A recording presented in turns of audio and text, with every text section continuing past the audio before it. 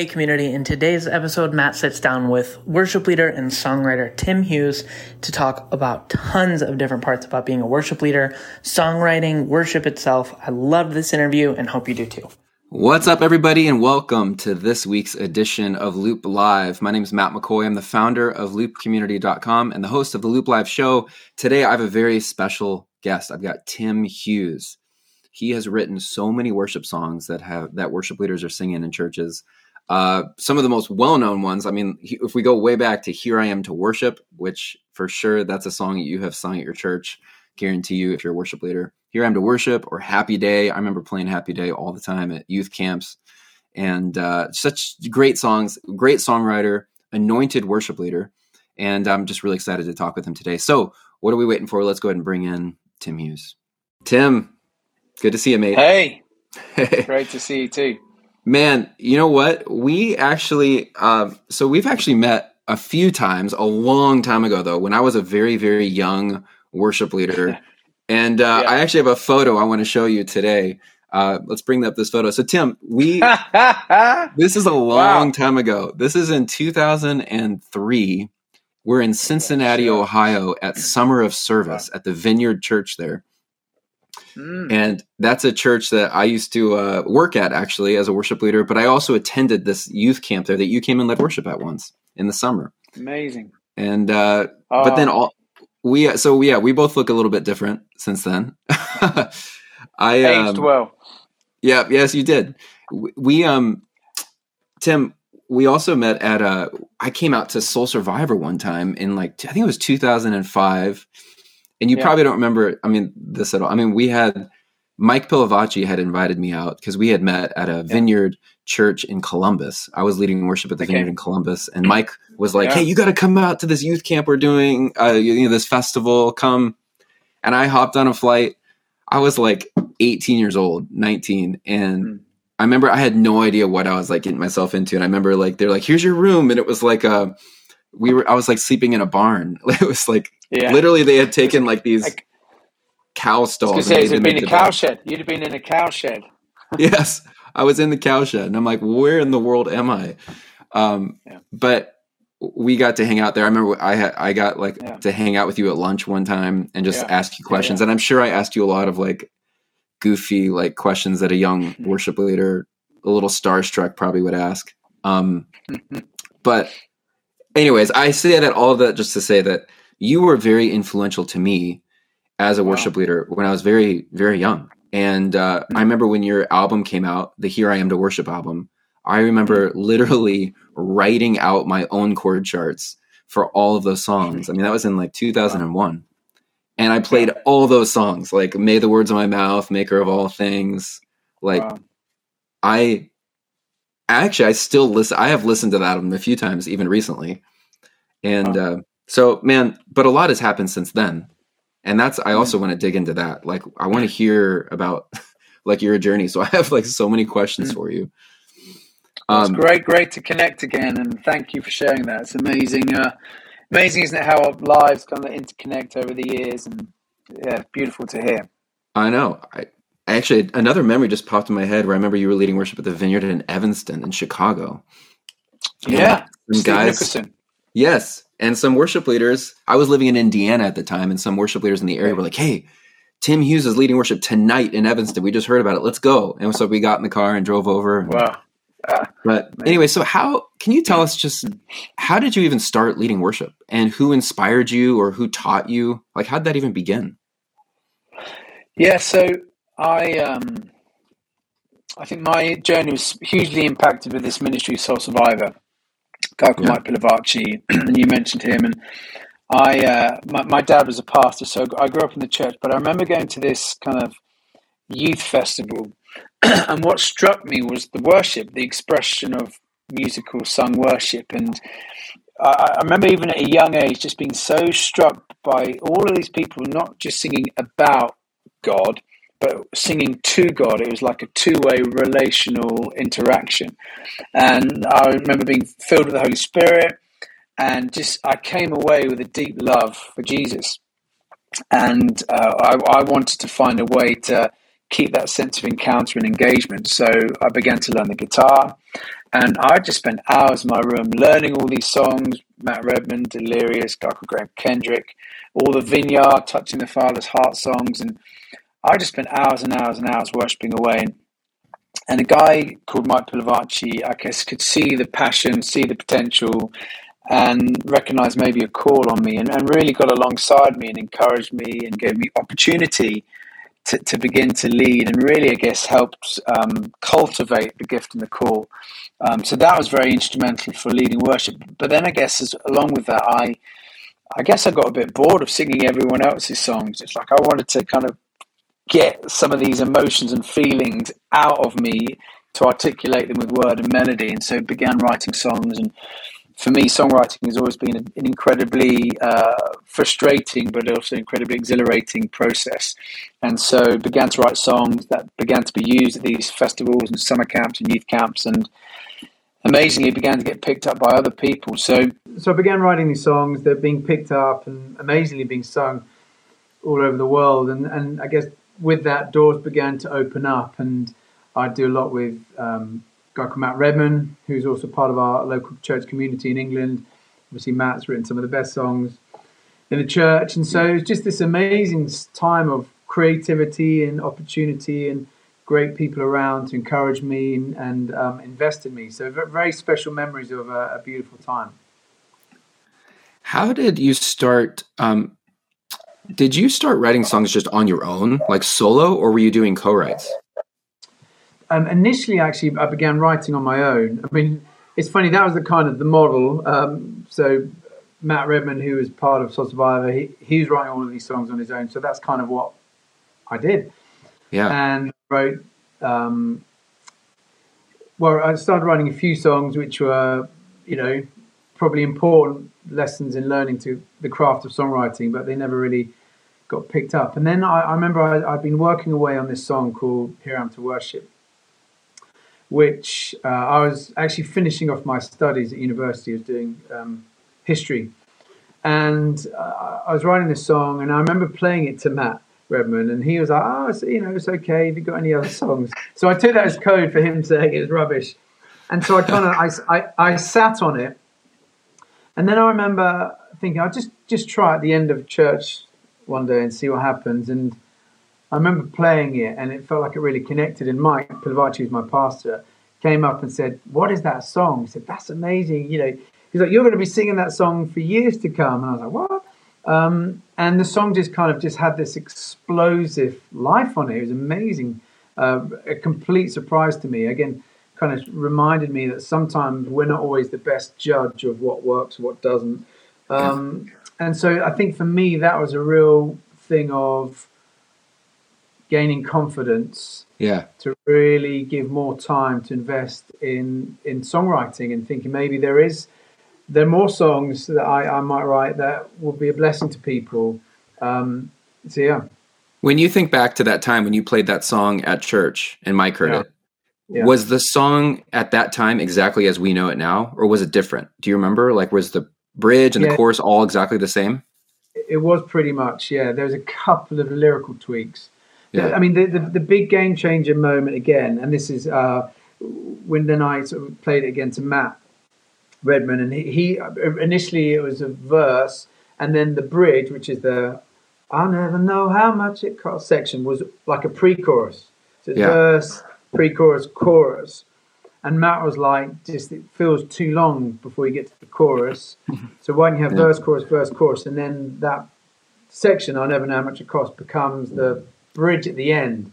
Okay, yeah. Because it felt like it meant you're singing the song, and then you feel like maybe it's coming to an end, and you have this whole other section which deepens this whole theme of it. Basically, Here I Am to Worship is the story of Philippians 2. Jesus stepping out, stepping from heaven into earth, and being exalted. So that was a really helpful structural change that I think made the song much better. It's a timeless song. It's one of those songs that just never gets old.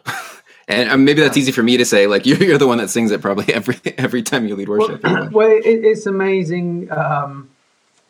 Wherever I go, the joy of leading. I was just in a couple of weeks back in Nigeria, in Lagos, and they'd worship at this amazing event. 500,000 people gathered to worship, and you start playing the song and everyone knows it, and it's a very humbling thing as a songwriter, very moving to see something that really connects. And I think what I love about worship songs, when they really get into the body of the church, they're no longer yours.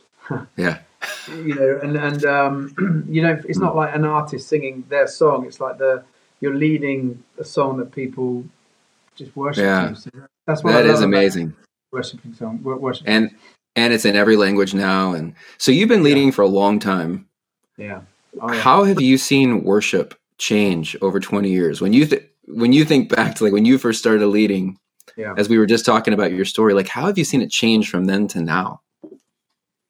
It's a great question. I think, of course, there have been lots of things that are brilliant. I think we've seen, when I started leading, there's a real awakening, I think, of worship happening in the church. I think massive impact, and that was John Wimber in the Vineyard around intimacy and worship and these simple choruses that kind of created a sense of connecting and encountering God. I think moving from just singing theology, which I think sometimes the church maybe was in danger of getting stuck in, which is also important, but actually we believe worship is about encounter. And so you just saw this sort of sense of awakening and all these songs and movements just gathering in the joy and the delight of worship. What God was doing was incredible. And I think what we've seen is people really investing in the gift of creativity of music. I think the quality of songs now is incredible. Church is placing much higher value on worship music. I think, all the resources available now are incredible. The training, the theological study alongside the practical, resourcing. I think that's made a massive difference to so many churches, empowering them and encouraging them. And I've loved seeing that. I've loved seeing the different expressions of music and the diversity of that. And just there's so many amazing songs there that can really connect the heart. I think my one critique or challenge would be with the scaling of the quality, the danger of that becoming more of an emphasis than the heart. And I think as I look back, some of the quality that we were sort of engaging with was not, it wouldn't hold its own now, but there was something so beautiful and naive and raw and passionate about the expression that really engaged people and freedom of the spirit. And I guess my fear is it's become almost too professional, too slick. And I think worship always has to be raw, heartfelt. It's about, human frailty encountering the infinite divine creator. Yeah. And that should be an emotional and a beautiful and a mysterious and a sacred thing. And if all we're focusing on is, the set and the sound and the production and the lights, we can miss some of those things. And so I'd love to see how we engage the excellence with the risk and the freedom and the rawness of worship. It's so interesting because I would say I have seen the same thing. I think that when I think back to when I first started leading, a lot of these songs from that first album, I remember it being very raw. Like we weren't onto a click. And we just kind of we would sing songs for like 10 minutes and flow all over the song. Like, let's do the bridge again and the chorus. Like we were all over the place. Yeah. And worship really was just raw and just a full expression of like whatever you're feeling like in the moment. And there was something very special about that I don't feel like we do as well now because we're locked into a click or a set list. Or even a time limit. Well, I was in Hungary, Budapest, at this big event, and it was so hot. It was like 43 degrees. It was in this big stadium outdoors, and the drummer, his tracks and computer basically melted from the heat. I was just about to go into a couple of songs, and you're sort of like, there's no click, there's no tracks. Can we even lead worship? And of course, I've spent so many years leading without any of that stuff. It's like, of course you can. You just play the songs, and funny, it is really liberating. Just simple acoustic, singing the songs, and God was working. So I do think I do think it's important that we encourage worship leaders, songwriters, just to move away from being too fixed on all the gadgets and the gizmos, which are amazing, but can be in danger of limiting the heart expression. I wonder if there's ever going to be a time or a movement where, these new young Gen Zers come up and they're like, we're not playing with a click ever. Like you're not using tracks anymore, and it kind of gets back to what it was. I wonder if that'll ever happen. Oh, I'm sure we'll see.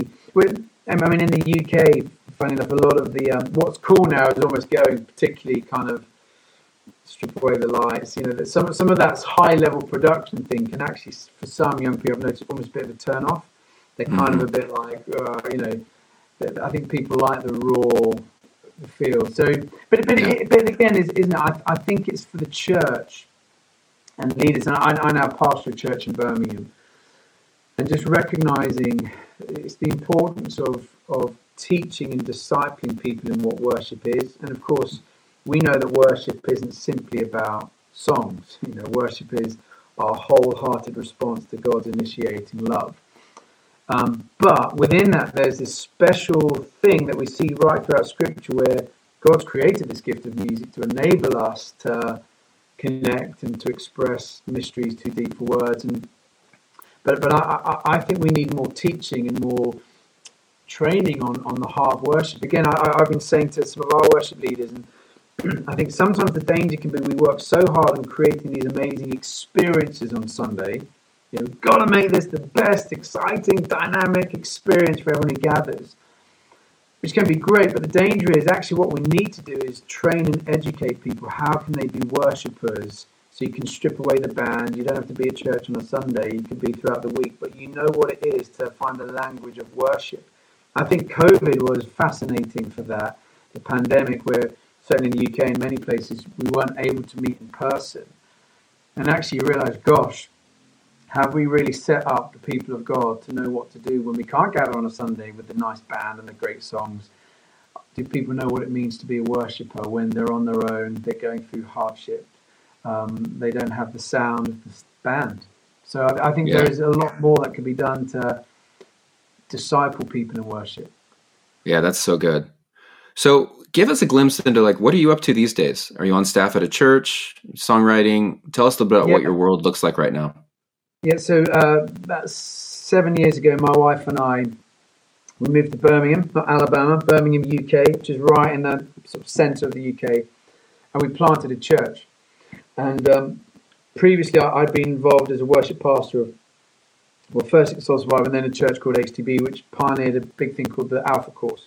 Yeah. And as part of that, I developed with some friends a thing called Worship Central, where we were training and equipping worship leaders and had a whole bunch of hubs around the world. And I guess I love leading worship. I still feel that's my deep passion. But I began to sense this call to actually lead a church where we could do some of the things we're talking about, raise up worshippers, create space for creatives, be a community of worshippers. And so over the last 7 years, we've been leading that church.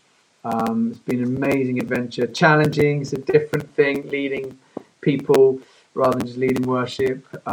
We've seen God do some wonderful things. People come to faith, reaching out, serving the city.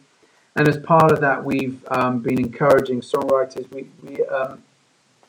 We've been releasing music under our church name, so it's Gas Street Music. And really loving some of the songs coming through. I mean, one of the big journeys we've been on is Birmingham is demographically one of the youngest cities in Europe, and it's one of the most diverse cities in Europe. And so our church is growing to be much more diverse in its makeup. And so what does that diversity mean for the sound of our songs and the sound of our music, and who's invited into the heart to write and create, and where we embrace difference? And so I found that really exciting, that the songs are sounding different from what perhaps I'd naturally write on my own in my room, and bringing in friends who've grown up in Birmingham but have sort of Zimbabwe family, and we have a large Farsi community, refugees from Iran, and we just released a song that was in English and Farsi, and so I think that's been amazing to see. I'm sure that will be more and more something we see in the church in the future, understanding we're a global community, and many of our cities are made up of many different languages and tribes and people, and that's ultimately the expression of worship in heaven will be. So that's kind of been what I've been doing and spending a lot of my time on.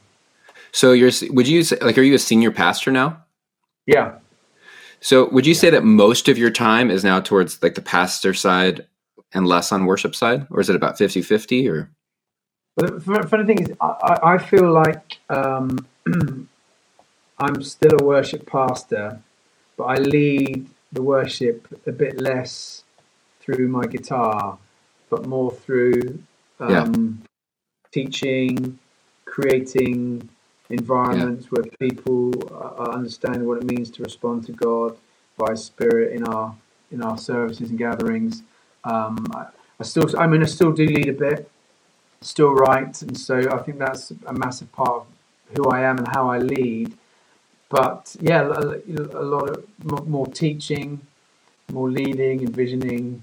So it's a different skill set. But I think if I look at I think some of the people have released so much worship around the world. John Wimber, he was a worship leader at Vineyard, created and empowered and released so many amazing songwriters. Worship. Bill Johnson at Bethel, to say the same. This guy, Mike Pilavachi, that was his passion, worship. So I think that's a lot of what I'm doing now, trying to really encourage and train and release others. Maybe who will lead a bit more, but they need people to create space for them to step out. That's amazing. I imagine that would have been a challenging transition to go from doing music all the time to then now, studying and preparing sermons but I mean, you kind of studied under the best, that's for sure. It has been hard. I mean, what's always hard is you get very familiar and confident in an area of ministry, and then you step into something where you feel very fragile and vulnerable in. But those, I think whatever you do in life, the moment you feel you've got this down is a very dangerous place to be in. You always need to put yourself in environments where you feel terrified. What does a typical day look like for you right now? It varies. I mean, we've also got 5 kids, so that will shape the day somewhat. Tuesdays would be lots of meetings, figuring everything. I mean, so with the church, it's grown fast. We've planted, I think, 5 churches. We're one church over 3 locations. So logistically and organisationally now it's fairly complex. Wednesdays I'll always try and keep as a creative day, songwrite, get some space. Thursdays again would be meetings. Fridays probably more preparation. Saturdays would be off, and then Sundays is full busy day at church. When do you make time to? Pardon? When do you make time to write music? Well, Wednesday would probably be the main day. Yeah.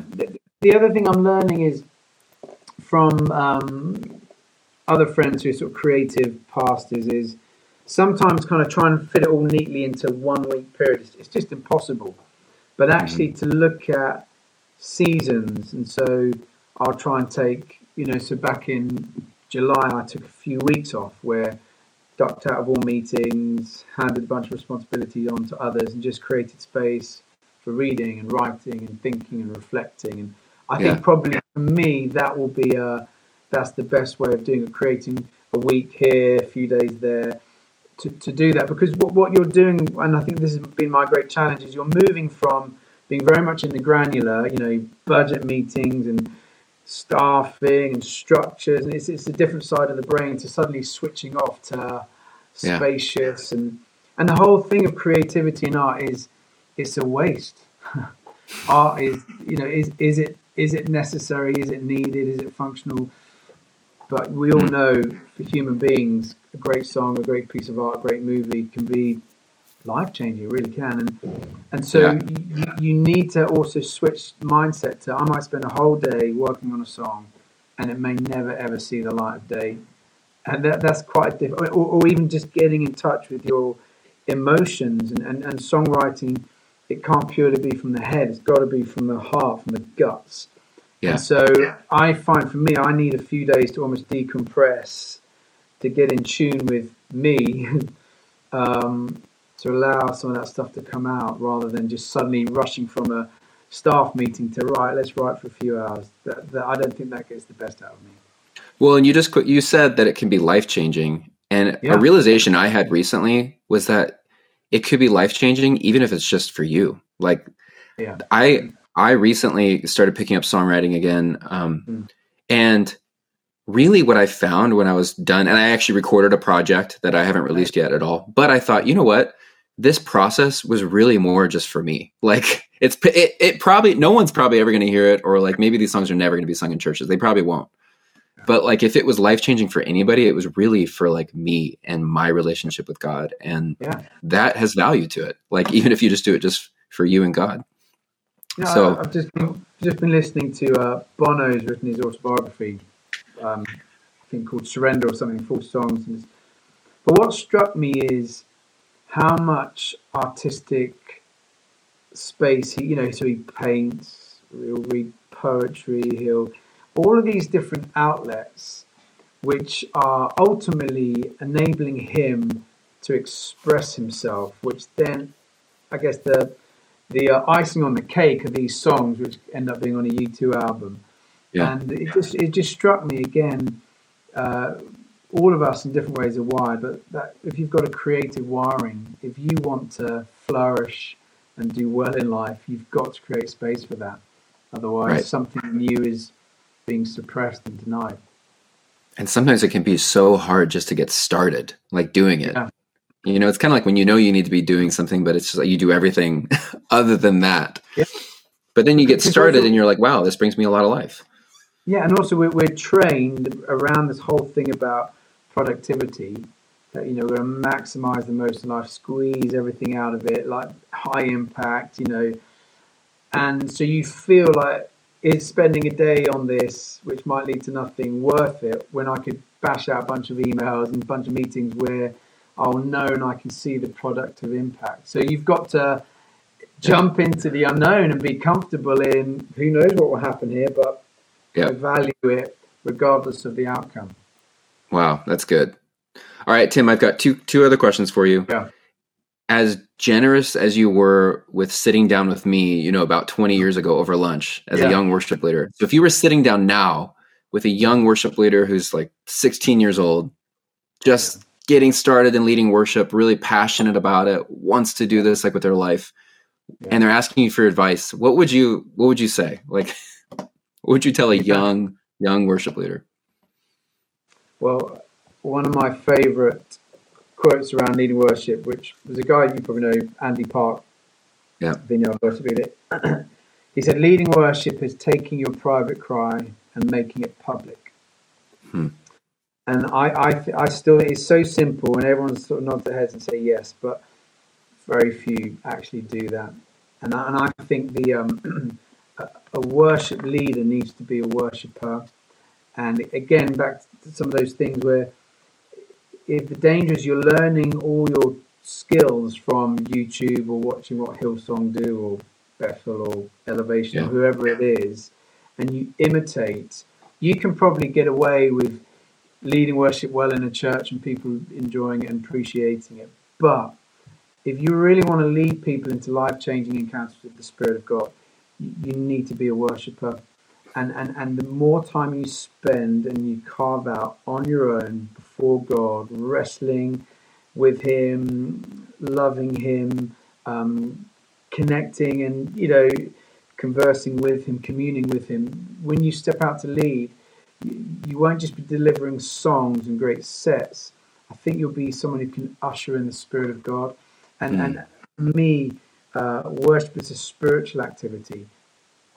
Again, I think a lot of what we see in our churches is good, solid worship. But what the church, I believe, needs is spirit-led worship, where, says in Philippians 3 verse 3, we who worship by the Spirit of God, it's only when the Spirit opens our eyes to understand the beauty of Jesus and the love of the Father that people really begin to change and be transformed. And so if you want to be really effective in a kingdom way, then it's not going to happen purely by learning and working on your skills, although that is important. It's going to be you allowing Christ into the very depths of your heart and learning what it means to be a worshipper and fighting for that. So that'd be probably the main thing I'd say.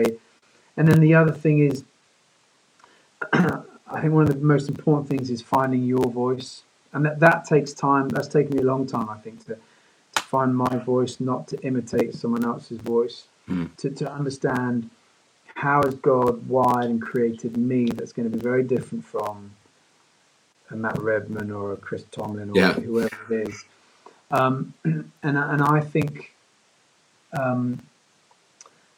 learning and understanding who you are and being comfortable to bring that is massive. I think of David, King David, before he's about to confront Goliath. Saul was going to put his armor on him, which in the eyes of the world would make most sense, the best armor you could have to face this giant. But David was like, that's not me. And he goes out with, slingshot and 5 smooth stones, and it looks bonkers in the eyes of the world. But that was where God's anointing met him and carried him. And so I think learning to find your voice, what's distinct about your wiring that makes you special. And then probably to do that, you need other people to help you discover it. And you need to grow in being self-aware. That's good. I was thinking too, it's so funny, in the early 2000s, like when it was the British invasion, basically, of all these like British worship leaders, you, Tim Hughes, Matt Redman, Martin Smith. Yeah. I remember there was like an era there where all these like young worship leaders like myself, I'm totally guilty of this. We're singing like with a British accent. I'm like a kid from Indiana singing with a British accent. And sometimes I listen back to some of those like old recordings of like when I was leading worship, and I'm like, man, I wish that I really wish someone around me would have been telling me that. Like, what are you doing? Like, find your, like, where are you mimicking someone? Like, use the voice that God gave you. Like, and I don't know, just, I think that's a good word. I think that's a very good word. So, all right, my last question, this is a very light one. Yeah. What's your favorite worship song or album right now that's just really stirring you? And it doesn't have to be new. It could even be old. Like for me right now, it's like this song that's really connecting with me that almost just brings like tears to my eyes when I'm listening to it is Made Me Glad by Hillsong from like 20 years ago. It's so old. Yeah. But it's just when I hear it, I'm like, oh my gosh, this song. And I keep listening to it. Is there a song right now in your world, like December of 22, that's like stirring you? Yeah, no, I'm loving this song by Brandon Lake called Gratitude. I just think it's so simple. I love singing worship. Come on my soul, don't you get shy on me. Lift up your voice. You got a line inside of your lungs to get up and praise the Lord. I love that. Again, the preaching to self, to use your voice to worship God. And, I've absolutely loved that song of late. That's so good. Well, Tim, I appreciate you taking the time to hang out and talk. It was good just to catch up again. And thank you. Great to catch up. Really good to see you again. I love what you guys are doing, and it's amazing. As I said, all of these things, it's the joy of all these amazing resources that can really, really help. And it's great to hear your heart as well, that you're obviously a passionate worshiper and longing to see people encounter God rather than just play great music. Exactly, 100%. I'm a vineyard born and bred. Like my dad was a vineyard pastor, grew up in the vineyard church movement in Southern California. And so for me, I like really want people to be able to use these tools, but not make it about the tools. Yeah. And like really have the heart of worship. So I appreciate everything you've done for worship leaders. So thank you. Oh, thank you. Thank you. Great to chat. Great to connect. Yeah. Good to see you again. All right. Best mate. Talk soon. Yep. Bye. Cheers. Bye. All right, you guys, great conversation with Tim Hughes. That was really great just to be able to talk about all those topics. Honestly, we covered a ton of stuff. And so what I would love is if you watch that interview, type down in the comments what's one thing you're going to walk away from that interview with. What's one thought that captured you that you thought was interesting? Type it into the comments now. And if you have not already, make sure you hit the subscribe button so that you can stay tuned for other Loop Live events. Thanks for being a part of Loop community, and hope you have a great week. This is Matt. Thanks for listening. Hey, let us know what's the main thing you learned from today's talk. Write it down in the comments. Send us a DM. We hope to hear from you soon.